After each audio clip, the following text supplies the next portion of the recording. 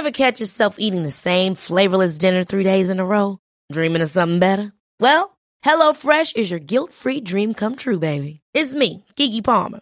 Let's wake up those taste buds with hot, juicy pecan-crusted chicken or garlic butter shrimp scampi. Hello Fresh.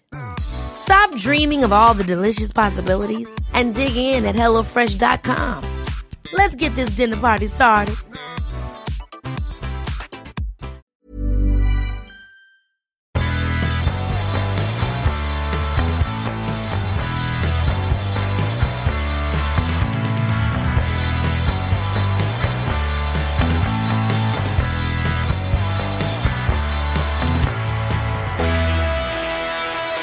Welcome to the land of bourbon and bad decisions. This is Relentless Daring, live on Podbean.com and on the Podbean app.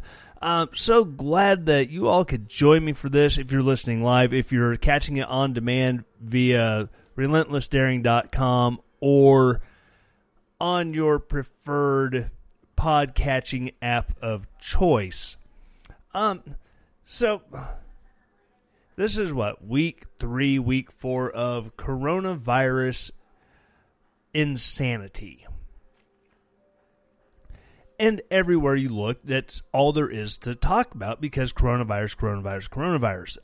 Here in Missouri, it was announced yesterday that Governor Mike Parsons is instituting statewide stay-at-home orders. I really don't know how I feel about this because, honestly, it pisses me off. The biggest problem that has been seen in this country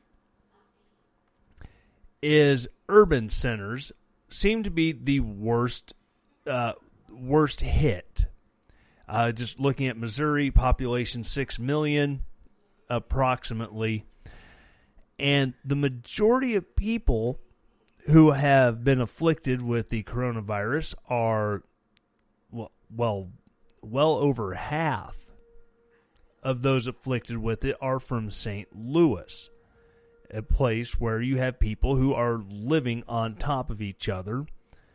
Even in the suburban sprawl, it's fairly close quarters.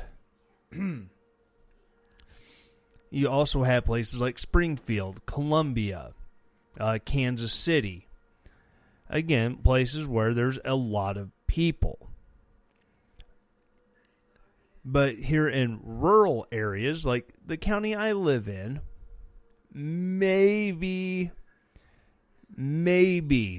50,000 people in the entire county, the majority of which is because of Fort Leonard Wood. There are 10 cases. Now, I know those 10 cases, they can spread very quickly. You go to the next county over, and they have 0. You go to another county right in the area, they also have quite a few people. And I'm willing to bet many of those cases are folks from St. Louis and Columbia, Kansas City, who have houses on Lake of the Ozarks, and they said, you know what? We're going to blow this popsicle stand where everyone's coming down with this garbage, and we're going to go to the lake house. We have friends who live in the Osage Beach area, and they said that in the last couple weeks, the traffic, despite, lots of stay-at-home orders, for being individual counties, driving down US 54 or Osage Beach Boulevard, and they said it's just like summer lake traffic up there because there's so many people. And I will say, this has been giving a huge case for federalism in the sense that, maybe local communities should be the ones who are policing themselves. That being said, if Camden County wants to say, hey, we're going to do a stay-at-home order, and we're going to make sure that our deputies are enforcing said order, that's fine. or the city of Camdenton or the city of Osage Beach saying they want to do this. I am 100% behind this. Because at that level, that is something they should do. They know the needs of the community. My problem was when the state says we're going to do it for the whole state. I'm sorry, I have a half-hour drive that I have to make to work every day.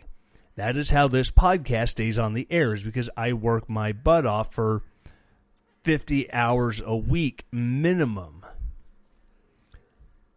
That's how I put food on the table for my family, is I have to go to work. Now, granted, the federal government has decided that those businesses that involve the food supply system, or more specifically to our case, because we're kind of like it kind of works in there as far as the food chain. We fall under the wood and forest products industries because we make wooden barrels. So that makes us essential. I had to get my travel papers when the county I live in decided that they were going to institute their version of a stay-at-home order. And so it's like, well, at least I have my papers, so if I get stopped, I can still go to work. It doesn't make me very comfortable, but at least I have it. But then again, when you break down federalism into its smallest pieces, it really gets down to local communities making decisions that are the best for the local community. I don't need Jefferson City saying that, hey, down there in Pulaski County, Laclede County, where you seem to be doing a really good job keeping everything in check. Those 10 cases, they didn't pop up overnight. They actually stretched out over a period of time. And, we see what you're doing. You keep doing what you're doing. But we're going to have, talk to people in St. Louis, try to do a better job up there. They're not doing that. They're saying everything that St. Louis needs to do, the entire damn state's going to do. And that's no different than, the federal government coming in and saying that, we understand that West Virginia is the last state to have any of this crap pop up in it, but we're going to put the same restrictions on them as what needs to happen in, say, New York, Michigan, or California, or Illinois. Some of these states where you have major urban centers where this crap is just going everywhere. So that's where it really leads to, hold on a second. My computer's being wonky here. It's trying to do updates while I'm trying to record. Yay. So, then on top of it, you also have the ever popular the DPA, the Defense Production Act, which is being enacted. Now, I understand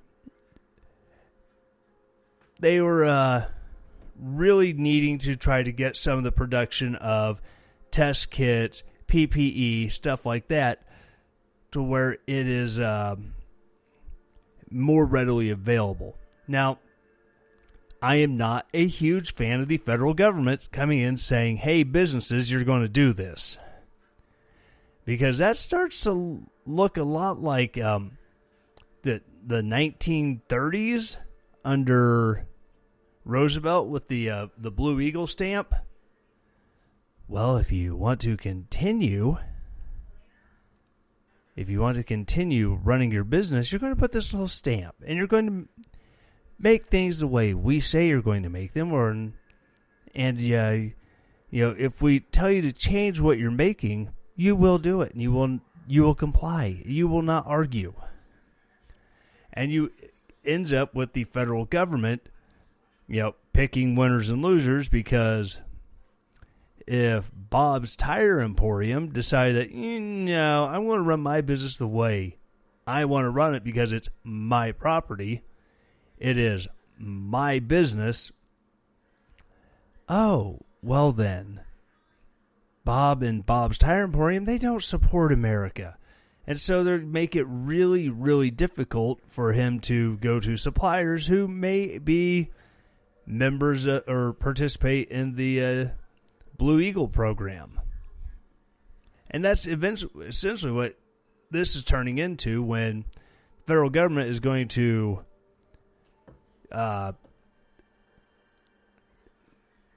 different manufacturers going, we know you're really good at doing X, Y, and Z. Or, for instance, more specifically, GM. GM, we know you're really good at making cars. We know you have amazing, innovative thinkers. But we really need respirators. So we know you're we know you said you're going to retool and you're going to build respirators for us, but yeah, we need you to do it now. So here's an order. Bye-bye. That is wrong. You have industry.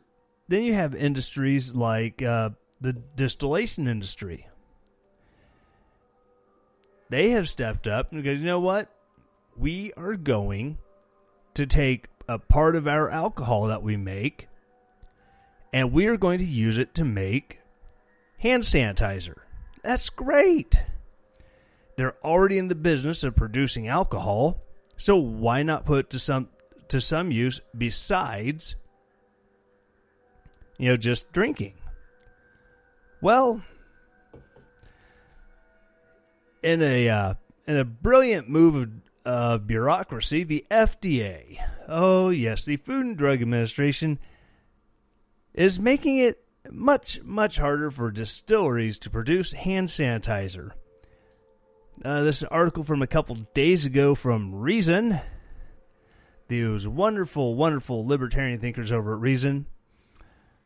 In the midst of COVID-19 pandemic, hand sanitizer has become an incredibly scarce resource. It's practically impossible to find any at a grocery or drugstore or to order online. But in Washington, D.C., at least, anyone who wants a bottle can get one.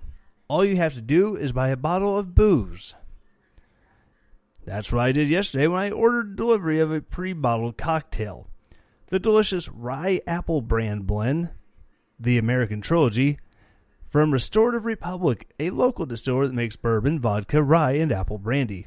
A few hours later, the bottle was delivered to my front gate, along with a smaller bottle labeled hand cleaner. Again, this is a local distillery doing what local businesses do best. They take care of their communities. See, businesses, again, they already have a model in place that works, that allows them to,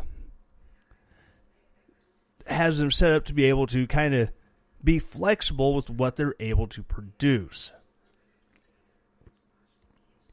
But now the FDA has happened to step in and go, wait, you're doing what? No.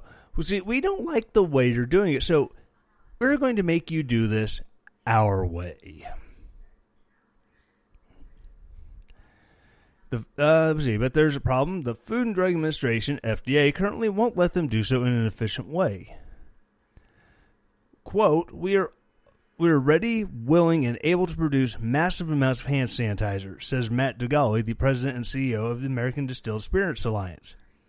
The FDA, along with the Alcohol Tax Trade Bureau, he says, quote, have guidance documents about how we make our hand sanitizer, end quote. And that guidance requires a denaturant, an additive meant to make the alcohol unpalatable, if, say, a child would try to drink it. Which, okay, that's understandable. And if you are a farmer and you have a license still in order to produce fuel alcohol, because say you live up north and you need to make fuel alcohol to go into your diesel to act as an anti-gel, you are required by law to put a denaturant in it, usually in the form of methanol. You know, the alcohol will make you go blind or kill you. You put that into the alcohol. That way, people know, don't drink it. I'm being asked by Joy, is this live? Yes, it is. So that means any train wreck you come across here is going to be here for everyone to hear as it happens. It's usually pretty entertaining. Great voice. I like being told I have a great voice. Most of the time my voice sounds kind of dumb, and most people think I sound like a goofball. I appreciate that. But the denaturant, the FDA currently requires would temporarily wreck production lines.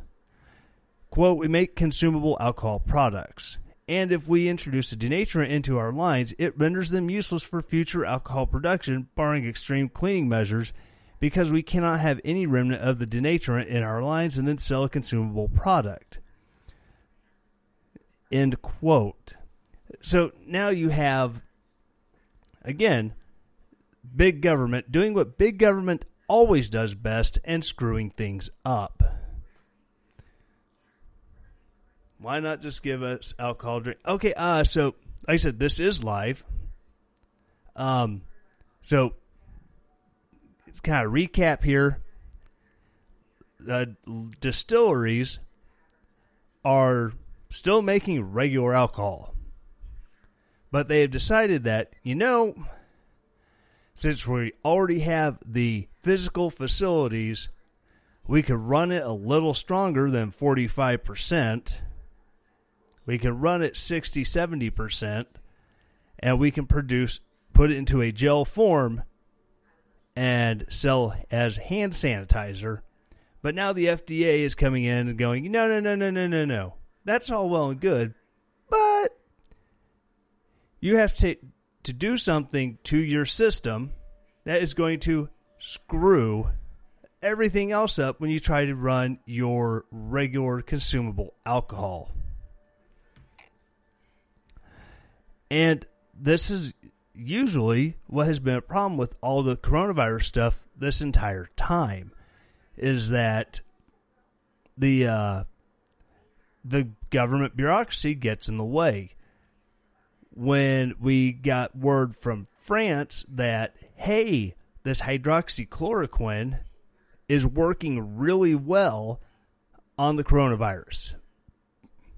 40 patients who've all taken it compared to 40 patients that did not take it, they got over it in about 5 days. If they had other issues that we had to give azithromycin for, that helped even further.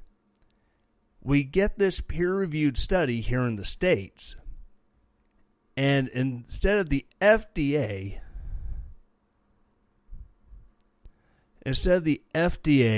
going and saying, this seems like a really good idea. Let's go ahead and, get this going. No. We have to, go ahead and go through all these hoops that we have to have studies, we have to do this, that, and the other. We just have to take our time. We can't rush into these things. And this is what's hindering progress. There's studies showing possible good results on vaccines, and say, hey, we're showing this vaccine, it's working on, a similar coronavirus in mice. We need to start stepping up so we can maybe try it on people to get a vaccine available little further, for people faster. And the FDA is coming in, no, we can't be doing that. Why would we rush into production on something that could be saving people's lives? And every step of the way, the FDA has been dragging its feet and been having to have Donald Trump come in and, kick them in the butt and say, no, we need to get this going. We can, we're going to have to sidestep, and yeah, it's scary that there could be people who are sick and worse, or it just doesn't work for. And I hate to sound like I'm a fan of using human guinea pigs, but if this virus is as god-awful deadly as they're saying it is, why wouldn't someone who has the virus be willing to go, you know what, sign me up. This is if it works for me, it could work for someone else. If it doesn't work for me, you can use it to figure out a way to make it better for the next guy. I know there's been a lot of bashing on the idea of, altruistic sacrifice, because, was it last week, Glenn Beck said that he would be willing to go out and work if it meant that his kids didn't have to go out and, be exposed to the virus. And suddenly, the fine folks at Media Matters for America, good old at MMFA on the Twitters, immediately took that as, he just wants old people to die. What? No. I listened to that particular episode, and I didn't hear old people go to work and die. I didn't hear sacrifice the old people for the good of the economy. But we also have to look at the fact that shutting everything down has had an amazing effect on our economy. 10 million unemployment claims filed in the last 2 weeks. That is staggering. I saw a GIF that came up over social media that was kind of followed unemployment numbers since like 1900. You see it going up through the 20s. You see it go down through the 30s and the Depression. You see it go back up after during World War II, back down, back up. You see it climb. You see it fall, and then it goes down. It's remaining fairly steady, and then all of a sudden it just, not even a hockey stick like some of these coronavirus models or some of the models that Al Gore used on his stupid movie. It's going fairly straight, and then it's going up a wall. And that's the part that's really hurting us way much more than this virus is. Whether it's going, whether it's infecting so many people or killing so many people. But when we shut down the economy, what does that do to, society? Because people working affords them benefits, especially depending on where they work. If they work for a larger business, they probably have health insurance. If that larger business has to shut down because of all the coronavirus stuff, whether it is the employer goes, we're shutting down just to be safe, or it's the city, county, state, federal government coming in saying, oh, well, you're not an essential business, so you can't be open. And that puts people out of work. Here in our area, we've got one boat plant that is on a temporary hold. We have 2 more boat plants that have fired a collective nearly 400 employees. Now, part of that is it is spring layoff season for the boat plants. This happens every year when they spend all winter building boats for the spring and summer sales season and for the 2020 model year. And then in the spring, all those orders have already been sent out, and they're sitting at the boat dealers. So there's really no need to be building a whole lot more boats. So they let a bunch of people go. And so you have that coupled with businesses that can't be open now because of all the shutdown orders. And so now you have people who are just laid off, and they need something to, they need work.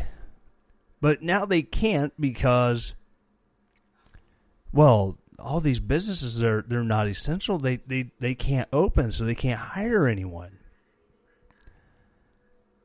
And so now here's 400 people in this community who are, not are they without a job right now, they're not going to be able to get one. But what does that do? Now you have people who are stuck at home, unable to work. Maybe, they're getting unemployment. They turn to alcohol and maybe drugs. They self-medicate. Yep. Their health takes turn for the worse. They can't go to the doctor. They can't do, the stress at home, and they have kids who are not in school. Just drives them up the wall. They turn to further self-medication. It turns into a spiral. And so now you're going to end up with more people who are opting out, so to speak, committing suicide because, well, I can't take care of my family. I'm a failure because I couldn't keep my job at this essential business because, they had to choose who they need to let go to be able to maintain. Well, we can only have so many people in our building at one time. See ya, Bob. Or people get sick and they can't afford to go to the doctor because, they've lost their source of insurance. Maybe they're too proud to apply for state aid. I don't know. It just goes further and further on, and it creates situations which is going to cause more and more people to die because the economy has hit the crapper. And it's absolutely awful to think about. And I try to have this be a kind of an entertaining show, not just me, looking at the negative of everything, but, we kind of have to. We can't all just sit back and go, it'll pass and, chin up. Sometimes you have to look at the things that you don't want to see. You have to look at, these second, third order effects that, we're stopping the spread of the virus. Yeah, well, congratulations. You just put half the country out of work because, I'm a doctor. I know better. Well, if you're a doctor who knows better, surely you can see what happens when people don't work. You can see the horrible negative effects. There was a study done, and during the from 2008 through 2010, when the economy crapped out then, the end of the Bush administration going into the Obama administration, there was a 10% rise in suicides. That's a staggering number of suicides. When you consider that, like the veteran world, it's an average of 22 veterans a day commit suicide. And there was a period where suicides as a whole spiked. That is horrible to think about. And there are people who, well, if you're so pro-life, why haven't you shut down all these people, all these businesses? Well, maybe because I'm pro-life, I want businesses to be open, and I want businesses to operate semi-intelligently and make proper decisions on their own without the weighty guiding hand of government to tell them what to do and to force them to do things. So that way people can still have jobs. People can still be making money. People can still be putting food on the table. People can still be going out and, being able to go run through the drive-thru and grab something to eat if they can't go in and sit down and have a meal. I want people to be able to afford health insurance. I want people to be able to have the health insurance that's provided by their employer. And I want that to be able to be what's saving lives, not people turning to the ever loving and benevolent Uncle Sam to provide for them.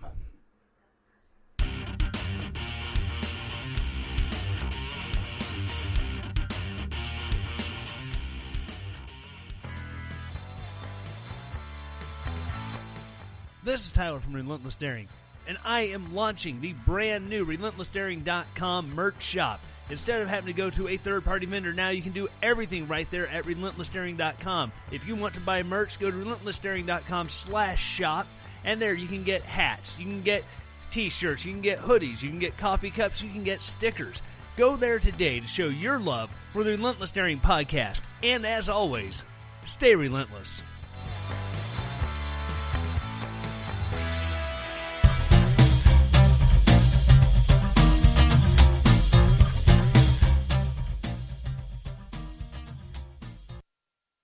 All right, coming back off that little break. So, I was talking earlier about how the federal government is just being in the way. Even the state governments are starting to really come around and saying that, maybe heavy-handed decisions aren't the best way to go. Earlier last week, the governor of Michigan had sent out a letter to a lot of the doctors and doctors' offices in the states, threatening those doctors about prescribing hydroxychloroquine as to treat COVID patients. This is a article from Zero Hedge. Michigan Democrat governor begs feds for hydroxychloroquine just days after threatening doctors for prescribing it. Quote, reading from the article, last week, our Democrat Michigan Governor Gretchen Whitmer is now asking the federal government to send her hydroxychloroquine just 4 days after she threatened to revoke medical license of doctors who prescribed it. Last week, Whitmer sent a letter warning physicians and pharmacists of punishments for prescribing of hydroxychloroquine and chloroquine, despite major study recommending, quote, COVID-19 patients be treated with hydroxychloroquine and azithromycin to cure their infection and to limit transmission of the virus to other people in order to curb the spread of COVID-19 in the world, end quote. I know I've read a portion of some of these studies on the show, and this is incredibly promising, but there's people who just want to have their say because they have to be right. And there's nothing more dangerous than someone who has to be right, especially when they're in government. You have governors who say we're going to ban this, or governors that straight up do ban, not just make threats like Governor Whitmer did.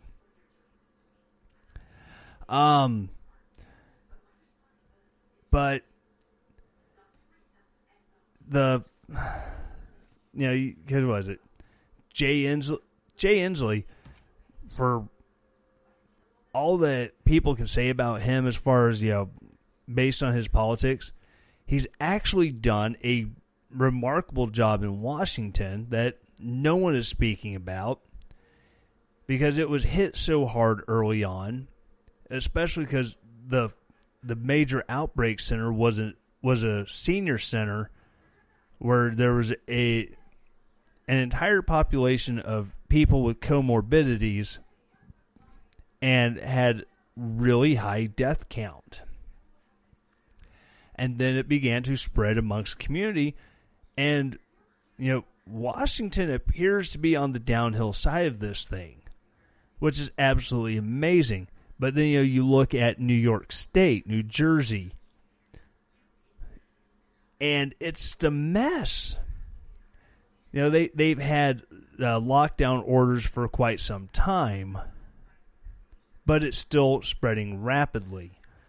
As was noted in a Hong Kong study about the SARS outbreak, where they had the SARS outbreak in China and Hong Kong, then it spread to Canada.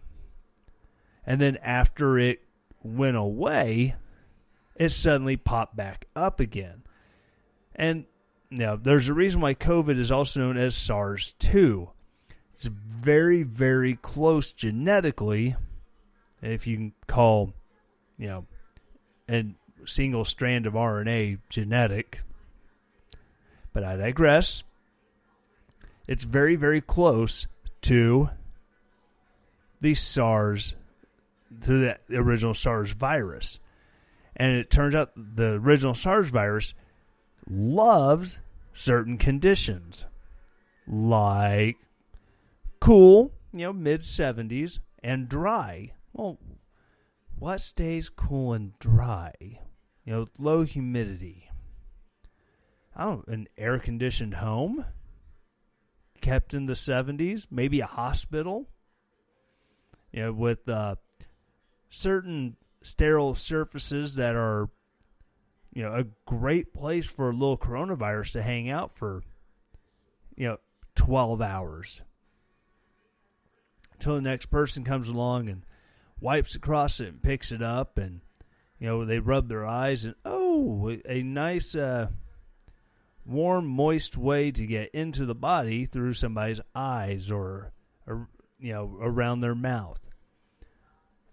And, suddenly, like I said, hospitals became a birthing point for SARS to re-spike in Toronto, after the majority of the SARS cases went away.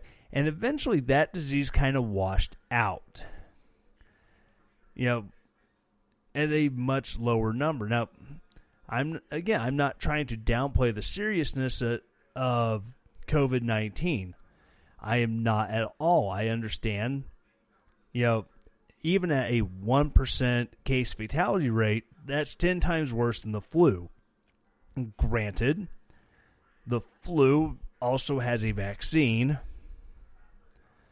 The has a 30% fail rate because, honestly, every year when they develop a flu vaccine, they're guessing at what the dominant strains are going to be. And maybe for the most part they get it right, but people still get a strain that they don't vaccinate for. It happens. So we have this massive, flu vaccine push every fall. I haven't gotten a flu shot the last 3 years because I spent 16 years having mandatory flu shots. Thank you, the United States Army. And so this is my little act of rebellion. No one's standing there to tell me I have to get a flu shot anymore. Screw it, I ain't getting it. I know, it's the little victories. You know what I mean? But, so, you have a massive number of people get the flu shot, and that provides for a herd immunity.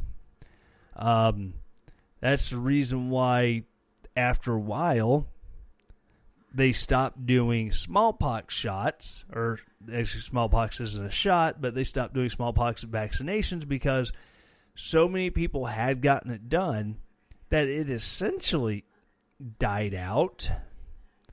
I use that word loosely because I know the United States government does have samples of smallpox.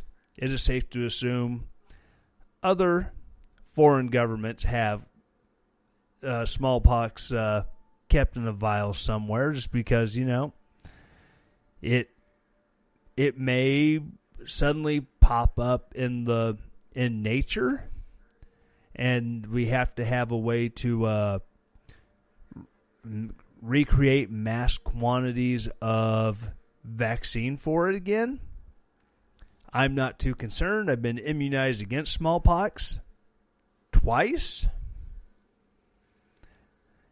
Yeah, the newer forms of it that I got in 2003, that vaccination was only good for 10 years. So 2014, getting ready to go to Korea, they stuck me again on the other arm.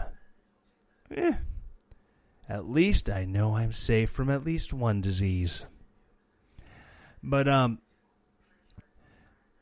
you know, and then they're starting to take a lot of blood samples, do testing, because there's certain people, they want to know why. They want to look at the antibodies in the blood. It's also been studies showing that, you know, if we use the plasma from a person who's had it and recovered, whether it was through the use of the hydroxychloroquine or they naturally recovered, they use the plasma because the plasma is full of antibodies that helps kill off the virus in people who are still sick.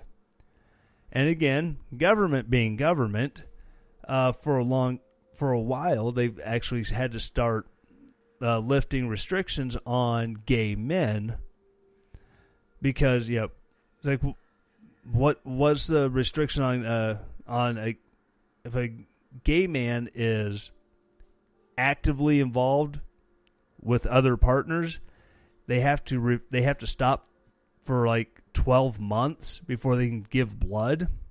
Same thing with donating the with plasma to be used to be studied about what is causing this to was with their blood that's allowing them to get over this disease. I was reading a story about, I don't have it with me, where a guy's like, he was on the PrEP, the pre-exposure prophylactic, hopefully keep from getting HIV. And he wanted to do this because he had COVID-19. He recovered. He wanted to, allow himself to be part of an ongoing cure. And he was denied because, sorry, but it's not you. It's that, it's you. It's your lifestyle. We don't want that to be we don't want you to put anyone at risk. And he's like, why? I'm healthy. I'm HIV negative. It's as part of this medicine, I have to be tested every month. I know I'm not going to pass anything on. Well, enough gay men had decided that, this is ridiculous. Why are we being kept from doing this? That the FDA actually did come around and they lifted some of those, or they closed up some of those hoops that they had to jump through to be able to, donate blood product. So that's good, because maybe it has something to do with being on the PrEP drugs that help their body fight it off quicker. I don't know. That's part of the reason why we should look at everyone, not just look at the average person who, average heterosexual who gets over this, because, again, there's things we don't know. And if you ask questions, you're You just want old people to die. Are you anti-science?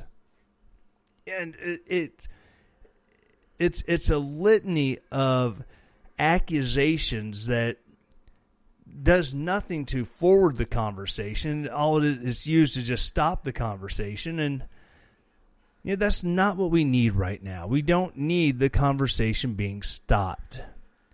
We need to be allowed to ask questions. We need to be like, okay, if President Fauci is up there and Vice President Birx talking about everything that's going on, why can't we have some of these scientists, like Dr. Ioannidis from Stanford, why can't he be in the press corps challenging them? Why can't researchers from, hugely conservative, anti-government, libertarian bastions like Carnegie Mellon, Oxford, Yale, why can't they go to this press briefing, and nail their 95 theses to the door and be able to have the conversations with, look, we know the numbers you're using. The numbers you're using aren't necessarily good. Let's actually discuss what we're seeing versus what you're telling us. But they get shut down because what they have to say doesn't allow for the government to do what the government does best. And that is expand its size and its scope. For years, the government always seems to find a way to use any sort of emergency or crisis to expand itself. This is a known fact. And for some reason, we always seem to deny that. But as we've gone on, we have seen individual companies step up. I was talking about the distillers earlier, they're already making alcohol, so why not make hand sanitizer with it? Great idea, till the federal government gets involved. You have places like MyPillow that they retooled an entire plant and went from making pillows, to making surgical masks. Mike Lindell was like, well, what do we need? What's the minimums we need to make these masks? Well, it has to be so many thread count. Oh, crap, we're double that. And so when they started making surgical masks, they were actually better than the standard. They didn't have to have government come in and say, you are going to do it. They wanted to do it. And that's what's going to save America. That's what makes America great, is we have business owners who they're willing to take a loss because of what the greater good is. They're not being forced to take a loss because the government tells them this is the greater good. Granted, there are people who aren't going to make the right decisions. It's a fact of life. That's human nature. But I believe enough people will.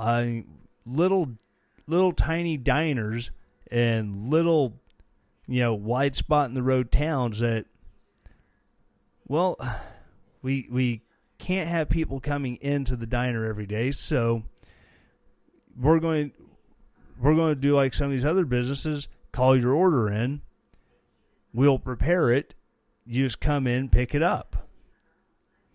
And then, there's certain things that we get every other day off of the delivery truck that are hard to get a hold of in the grocery store. Eggs, chicken, ground beef, stuff like that. So what do? All right, truck's coming in tomorrow. What's your order? And they allow, for a small markup, you can buy in bulk. We just got 15 dozen eggs, which It sounds like a lot, but if you realize how many eggs our family goes through, that's a godsend. $20 versus paying $7 for 30 eggs.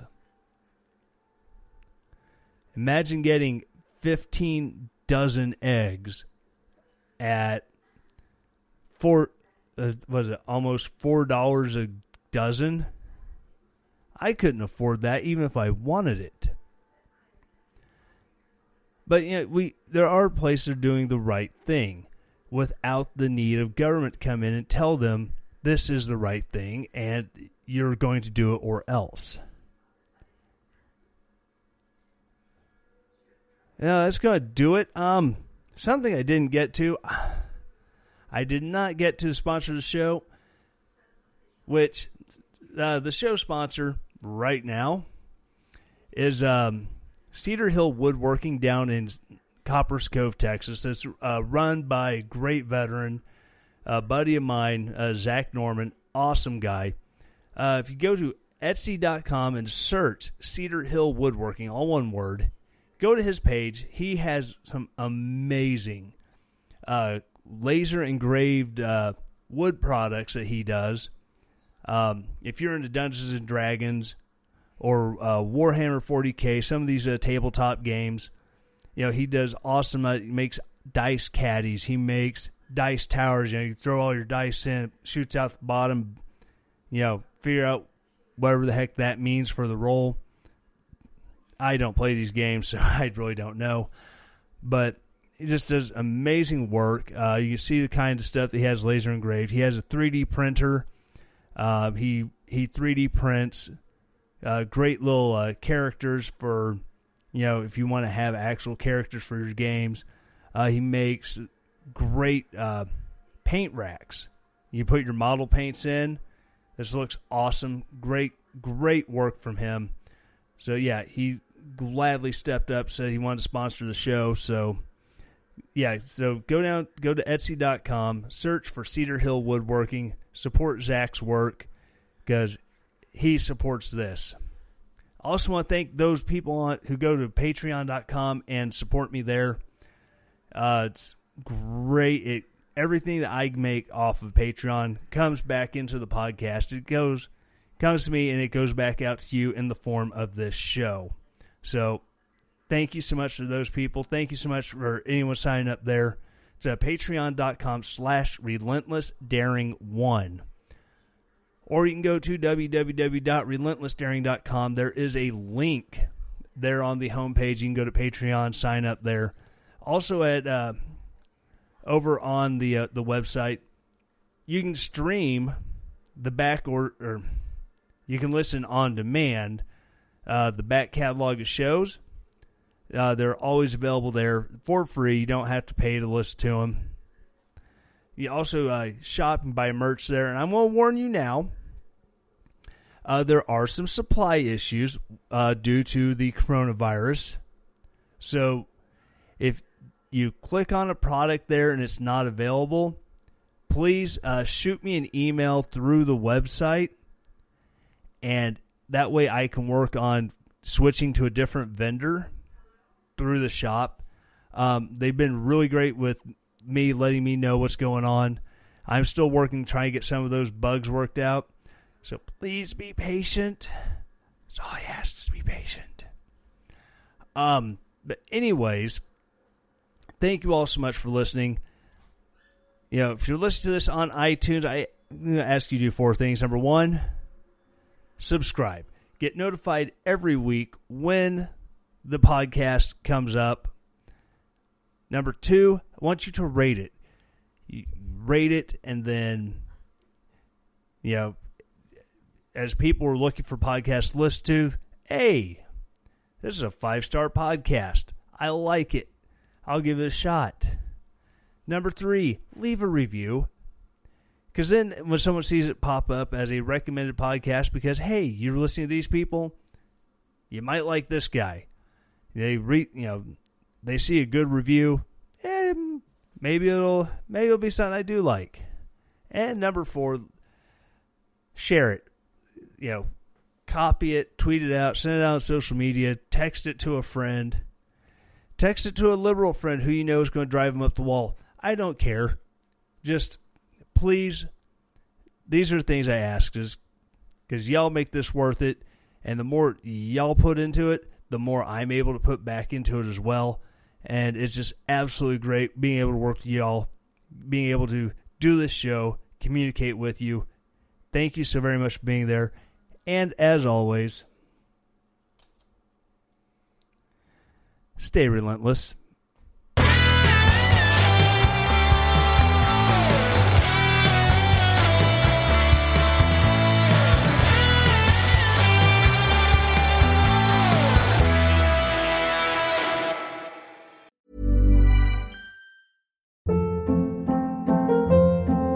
Hold up. What was that? Boring. No flavor. That was as bad as those leftovers you ate all week. Keke Palmer here. And it's time to say hello to something fresh and guilt-free. Hello Fresh. Jazz up dinner with pecan-crusted chicken or garlic butter shrimp scampi. Now that's music to my mouth. Hello Fresh. Let's get this dinner party started. Discover all the delicious possibilities at HelloFresh.com.